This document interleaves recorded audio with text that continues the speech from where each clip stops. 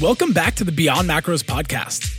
We are the Sustainable Transformation Nutrition Coaches, and our show will help you get leaner, stronger, and perform better in a way that lasts, with episodes about nutrition, recovery, and the all-important art of inner work.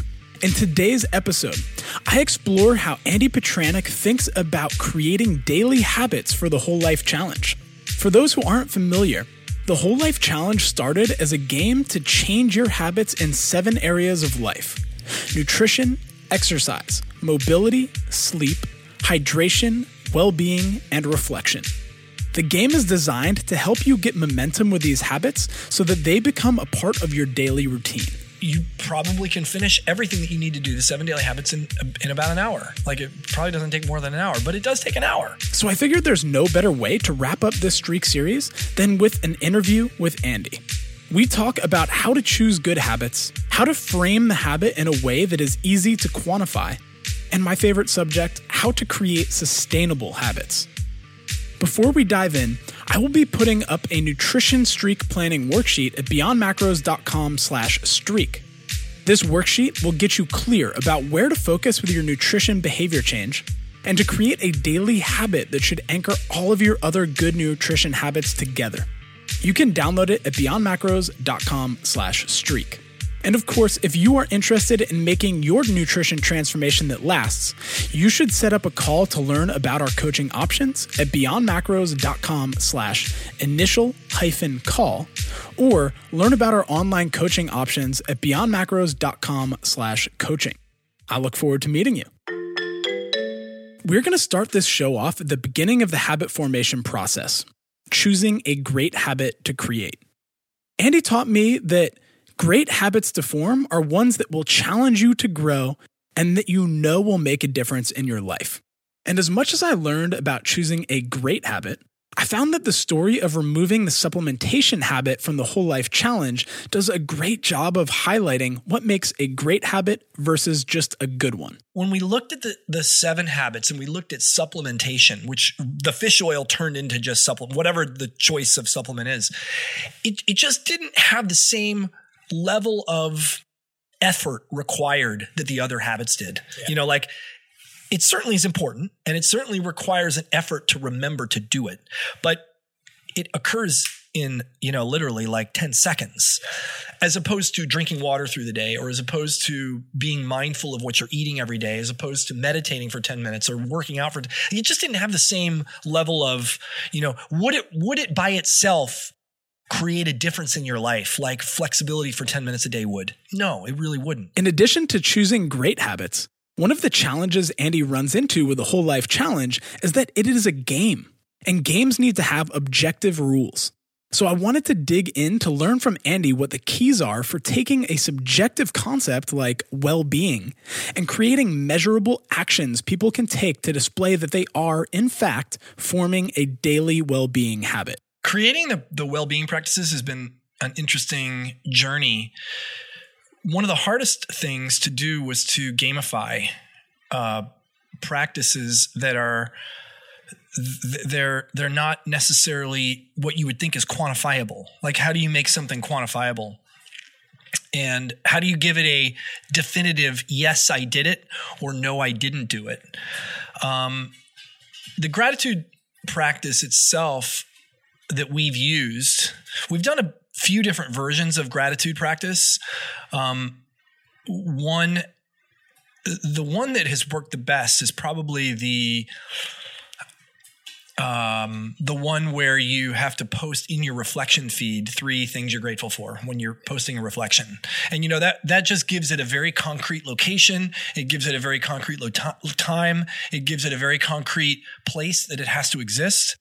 And you can look to it and go, yes, I did it, or no, I didn't do it, which from a standpoint of a game makes it a really good practice. Another great example of where Andy struggled to define a practice is the sleep habit. We also really wanted sleep to be in the challenge, and we could never figure out, what do we tell people? How much sleep do they need? Do they need 8 hours? Do they need 7 hours? What do we make the rule? You have to get 7 hours. And we were stuck.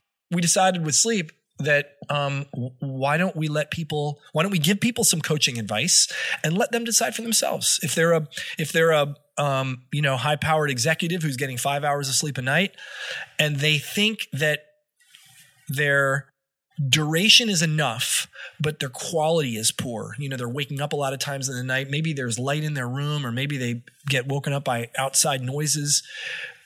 Maybe committing to the same 5 hours every night is the challenge for them, but improving the quality of the room within which they sleep. We're really open to anything that someone will do to improve that quality. They have to commit to a certain amount of time, but we let them decide. Maybe it's 5 hours and 15 minutes as opposed to 5 hours of sleep.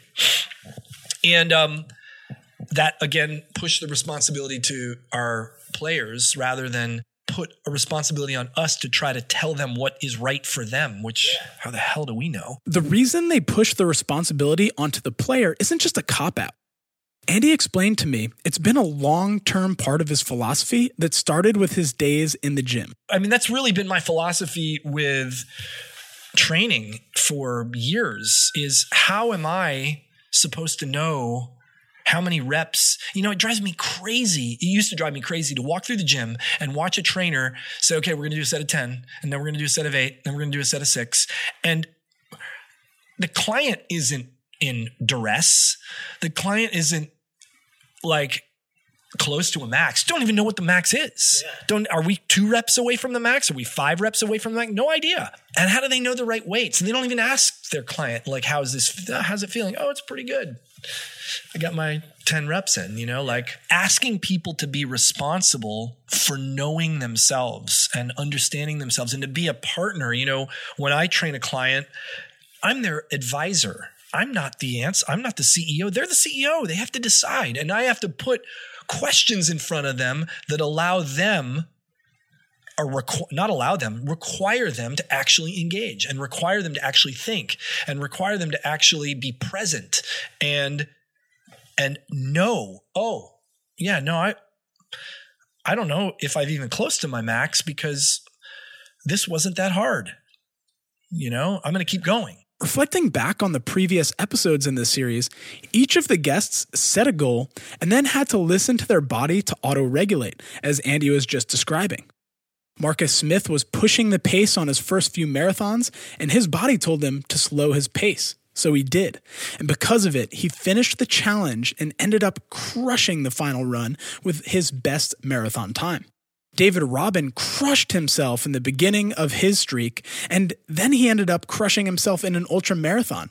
And his body was screaming at him, not every day will have the intensity you used to put into workouts when you took rest days.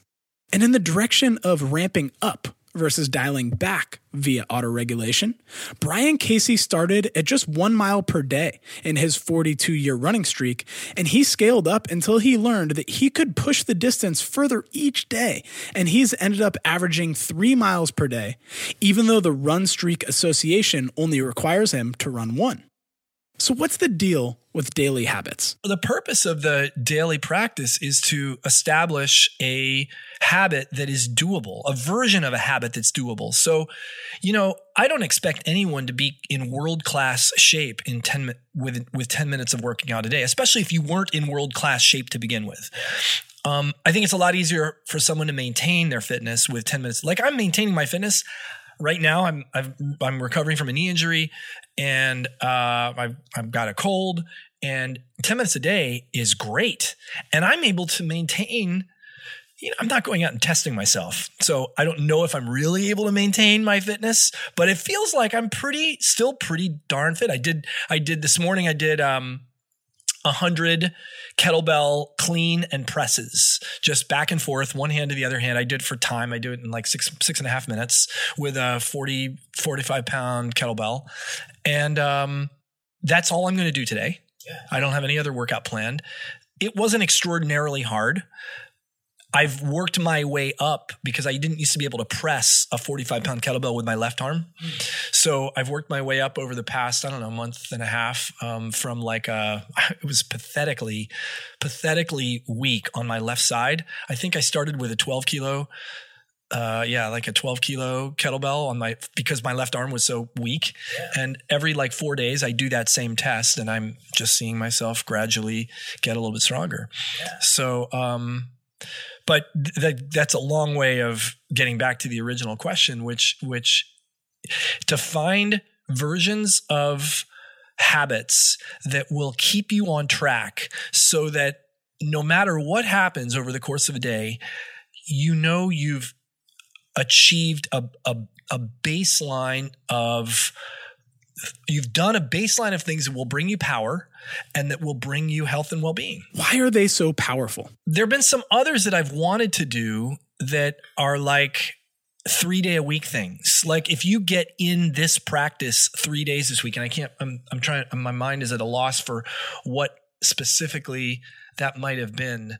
If you get this in 3 days this week, great, you've succeeded. The problem with the challenge, like the Whole Life Challenge, is it's got to be a daily practice. Like I'd love to accumulate 10 minutes in the bottom of a squat. That'd be great. But what if you don't do it for 6 days and then on 7th day you do 10 minutes? Yeah. How do you score yourself? Because it's a daily challenge. Daily practices are powerful because they are the anchor for having personal power to move through your day.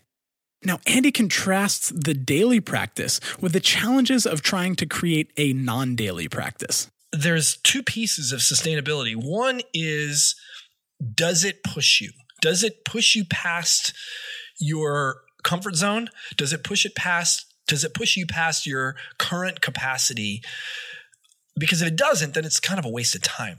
Like it's got to actually do something. And the measure for me of doing something is it pushes you out of the zone where you are. And that may change, especially with something like flexibility. I mean, some days I bend over first thing in the morning and I can't touch the floor. Other days I can put my palm on the floor, So it can change. It's really a measure of that day. And then, is it practical? And those two things have to be considered together because, like I said, the first example, 3 hours of flexibility training every day of the week certainly pushes you outside your comfort zone, but it's definitely not practical. Now, 5 minutes of bending over and hanging a day for somebody that, like I described before, who's totally inflexible, puts you out of your comfort zone a little bit, is highly practical, but it might not make a big enough difference to make it worthwhile even doing, unless that's all you're willing to give it at first to establish the pattern. So it really just depends. Those two things are really what you've got to keep in balance. You want to give it as much attention as you're willing to push you out of your comfort zone. And you've got to make it so that you're willing to wake up tomorrow and do it again. I've run into the same challenge with our online coaching program, which has 7 monthly practices that are designed to help clients take the training wheels off of tracking. For example, with the meal prep practice, some people only prep once per week. So how do you bring mindfulness of the weekly practice into your daily life and develop that consistency? My solution is that the real challenge is to eat something you've prepared for yourself every day. But enough of that. The reason I like to translate habits into daily practices is sustainability. And Andy provided some interesting perspectives on creating sustainable habits that I hadn't fully considered. So for it to be sustainable, it has to be both a slight challenge and you have to feel that it's worth it. Andy also learned an important lesson about sustaining a streak and the process of failing a streak. I have a streak going right now with meditation. Yeah. So there's an app that I use called Oak, and it just tracks your streaks. And I have gotten 10 minutes a day for 60 days. That's my streak right now in meditation. That's the longest I've ever gone. I had another streak. I just broke it. It was 54 days. It's so weird. Now that I've broken the streak, I'm kind of committed to not letting that, I really want to keep that going. I've tried other things too. There's an app or a website. There used to be a website. It was called Morning Pages. Let's see. It was a Morning Pages thing. It was a writing practice. God, what was it called? Jeez Louise. It was called 750 Words, okay. 750words.com. And you had to write 750 words a day and it would track your streaks. And if you missed the streak, you're done. You there's no I just missed a day. I'm going to keep watching and tracking my progress. And he had a challenge that started the first of every month. I never made it to day 30. I think my longest streak was 15 days writing 750 words. It was a cool app too, because you could it would analyze your writing. It would tell you what mood you're in. And it would tell you it would give you these statistics about what you were writing about. It was kind of cool. But yeah, it's interesting. Like, I think a year ago, I would not have made 60 days in a row of meditation. Something has changed for me. Something has shifted for me that has allowed that to occur. So it's interesting, So I was listening to someone the other day, and they talked about when you fail, when you don't do something that you thought you wanted to do, or you said you wanted to do, or said you were committed to doing, it's not because you failed. It's not because there's anything wrong with you. It's because it wasn't important enough yet. Thinking back to the episode with David Robinson, David failed his movement streak the first time he tried, and that was the kick in the ass he needed to realize that this streak is important to him. And he pushed to develop a habit that he sustained for 3 years now. Andy believes sustainability is not so much about motivation as it is a mindset of consistently showing up to do the work that you've decided is important to you. I think motivation is way overrated. I think that I'll give you an example. So on New Year's Day, I was incredibly motivated. It was funny because I went to bed on Monday night and I thought, it's no different than any other night of the week. It's just a Monday night. It just happens that everybody's on vacation and, but it's a nice vacation. Cool. I'm going to wake up tomorrow morning. It's Tuesday, no big deal. I woke up Tuesday morning and I was like, God damn it. It feels different today. I don't know what the hell it was. It was weird. And I got more, I took action on more things that had been stagnating on my list of things to do that day. They'd been stagnating for quite a long time. And I was motivated. I was like, it's the global start of the new year. Everybody's there. If I wait for these global events to get done the shit that I need to get done, I'll take action once a year. Yeah. That doesn't work. That doesn't work if I wait till I'm motivated, by some external thing. And I think that's, for me, the big difference between, motivation for me is something that is driven from the external world in on you. And it renders you powerless. It renders you a victim per se of the world, because the world has to provide something that's going to kick you into motion. Yeah. It's like relying on your trainer to show up to kick your ass so that you'll actually work out. Yeah. And while that can be effective, if you have the money to hire a personal trainer, they'll show up every day at 5:00 in the morning to come and kick your ass. Okay, maybe. But really, I think the mastery comes when you're willing to show up even when you don't feel like it, in spite of no one else being around and in spite of the world not aligning around motivating you. Like, you've got to be willing to do the fucking work and to show the fuck us. Am I allowed to curse on this podcast? Yes, you are, Andy. You got to do the fucking work, and you've got to be willing to show the fuck up, and you've got to be, and that's the difference between success and failure. That's the difference between a winner and a loser. A great litmus test for whether you've chosen the correct habit is, would you get up an hour earlier to get it done? Can you wake up and say, this is so important that I'm going to get up an hour earlier and get it done? Yeah. I don't know what your friend's strategy to run every day or to work out every day. Like, for me, if something's going to be the most important thing for me to, it's going to be that high, it's going to happen first thing in the morning, and it's going to happen before anybody else is awake. And it's going to happen before I get inundated with emails or with Slacks or with anything else that happens in the day, because I have control over that first hour, the power hour of the morning. So to recap, a habit has to be important enough for you to wake up early to do it. It has to be something that challenges you, something will help you grow. And Andy throws one more sustainability concept in the hat. It can't just be based on motivation. It can't just be, there's a discipline component. There's is it important enough component? Do you see the value? I think another thing that we haven't talked about is actually, do you see the cost of not doing it? Like what are the costs that you're already paying that you haven't connected to, that's costing you?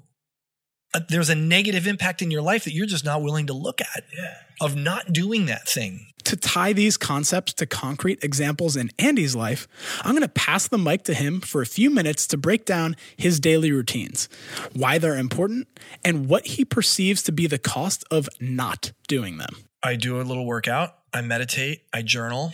I write a note to my wife, like a love note, like a little, like a honor. I appreciate you. It's usually a text.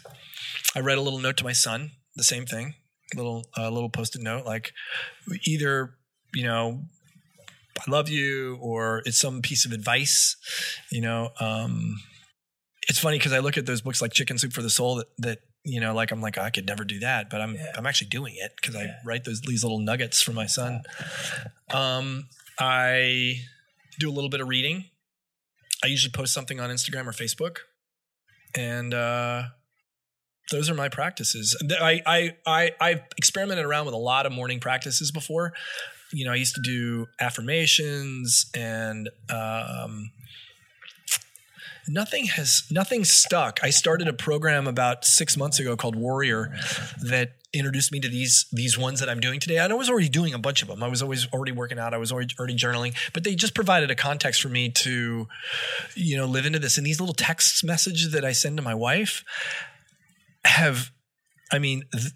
they have single-handedly transformed my relationship with her. Like, it's been really kind of amazing. The tangible impact of that little practice, it's been incredibly tangible. It was very hard to start doing that. Like, it was very weird. Like, it feels totally corny. Yeah. Like, I'm going to send my wife loves them. Yeah. I mean, at first she thought it was weird. She thought I was like, what's wrong with you? Like, I don't know if she even replied to them at first.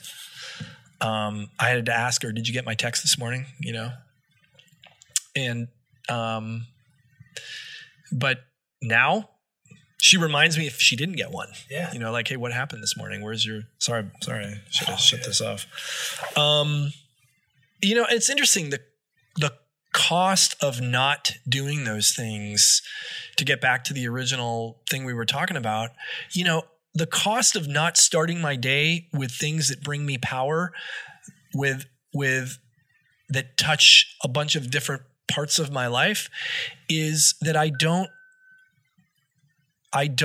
come out of the gate like a stallion. You know, I don't come out of the gate hard and strong and fast. I'm left in this, you know, I'll have a morning where I'm stressed, I'm behind, I feel the pressure to get something done. I've got nothing done so far. I've been in my email. I'm trying to respond to things on email. I know there are other things I want to be doing. I've got to take my son to school. My wife is asking me about 20 other things, and I end up stressed out, yelling at someone, getting upset with her for asking me something, or my son. And so the cost is this stress and pain in my personal life at home, that when I do these things, they disappear. Before we wrap up the series, I want to share Andy's perspective on long-term habit change and how a 6-week challenge like the Whole Life Challenge fits into the big picture. First of all, the idea that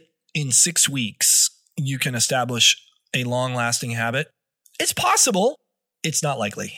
What I want to do, ultimately, the challenge should be a year. The challenge is not 6 weeks. The challenge is 4 times engage in a 6-week cycle, 6-week cycle on, 6-week cycle off, and use the year, set your year up so that you create targets and intermediate targets. And so that every quarter you have a new target you're trying to fulfill, and you get a chance to be very accountable for it and in the game, and then loose. And you try to maintain what you did, or you try to hang on to some of the things that you did, and then you set up another quarter, and you're really working toward that 1 year mark. Because if you can hang on to some semblance of those 7 daily habits for a year, you've got something that that is really sustainable. There are no shortcuts, you know, and I'd love to be able to tell you that you could sign up for a boot camp, you look at the show like The Biggest Loser. Most of the contestants on The Biggest Loser did not maintain their weight loss. And it sucks. It's a bummer. I love that show. I mean, the transformations that occurred as a result of that show are unbelievable. They're also not healthy, given the result long term. Yeah. Our results in 6 weeks are not usually that dramatic, but we don't want dramatic results. What we want are long-term results, and long-term results are not sexy. They're not necessarily intense or hard. Yeah. They're not going to leave you feeling like you just got your ass kicked in the hardest workout you ever did in your life. They're not going to, make you a monk from meditating 10 minutes a day for, a week or 6 weeks. But they're the start down the path. Yeah. And I think that is what, for me, that's the mother lode. Yeah. I want to help people get on the path and stay on the path and not turn them not put them through things that require them to be hard and intense and I can do this, I can do anything. Yes, you can. It's been proven. You can do anything for a limited amount of time. And then guess what? You go right back to your life the way it used to be and nothing changes. I hope you enjoyed this final episode in our Streak series. Andy has his own show, the Breaking Ordinary podcast, and you can learn more about the Whole Life Challenge at wholelifechallenge.com. If you want help planning out your own nutrition streak, you can download the streak planning worksheet at beyondmacros.com/streak. And if you know somebody who would benefit from this episode of the show, hit the button that looks like an arrow shooting out of a box on your podcast player. That's the share button. And you'll be able to email or message a link of the show directly to someone who you think will enjoy or benefit from it. You could also screenshot your podcast player and share it on social media with your reflections and tag @BeyondMacros for a shout out. Make sure you're subscribed to the show because next week I will be discussing the most common nutrition roadblocks I see people run into and how to overcome them. And then, after a nice week to deload from the Streak series, I might share some reflections and listener lessons. So if you've created your own streak, or if you've taken some serious action after listening to these episodes, shoot me an email and I'd love to share your experience on that show. Thanks for listening, and I look forward to seeing you again next week.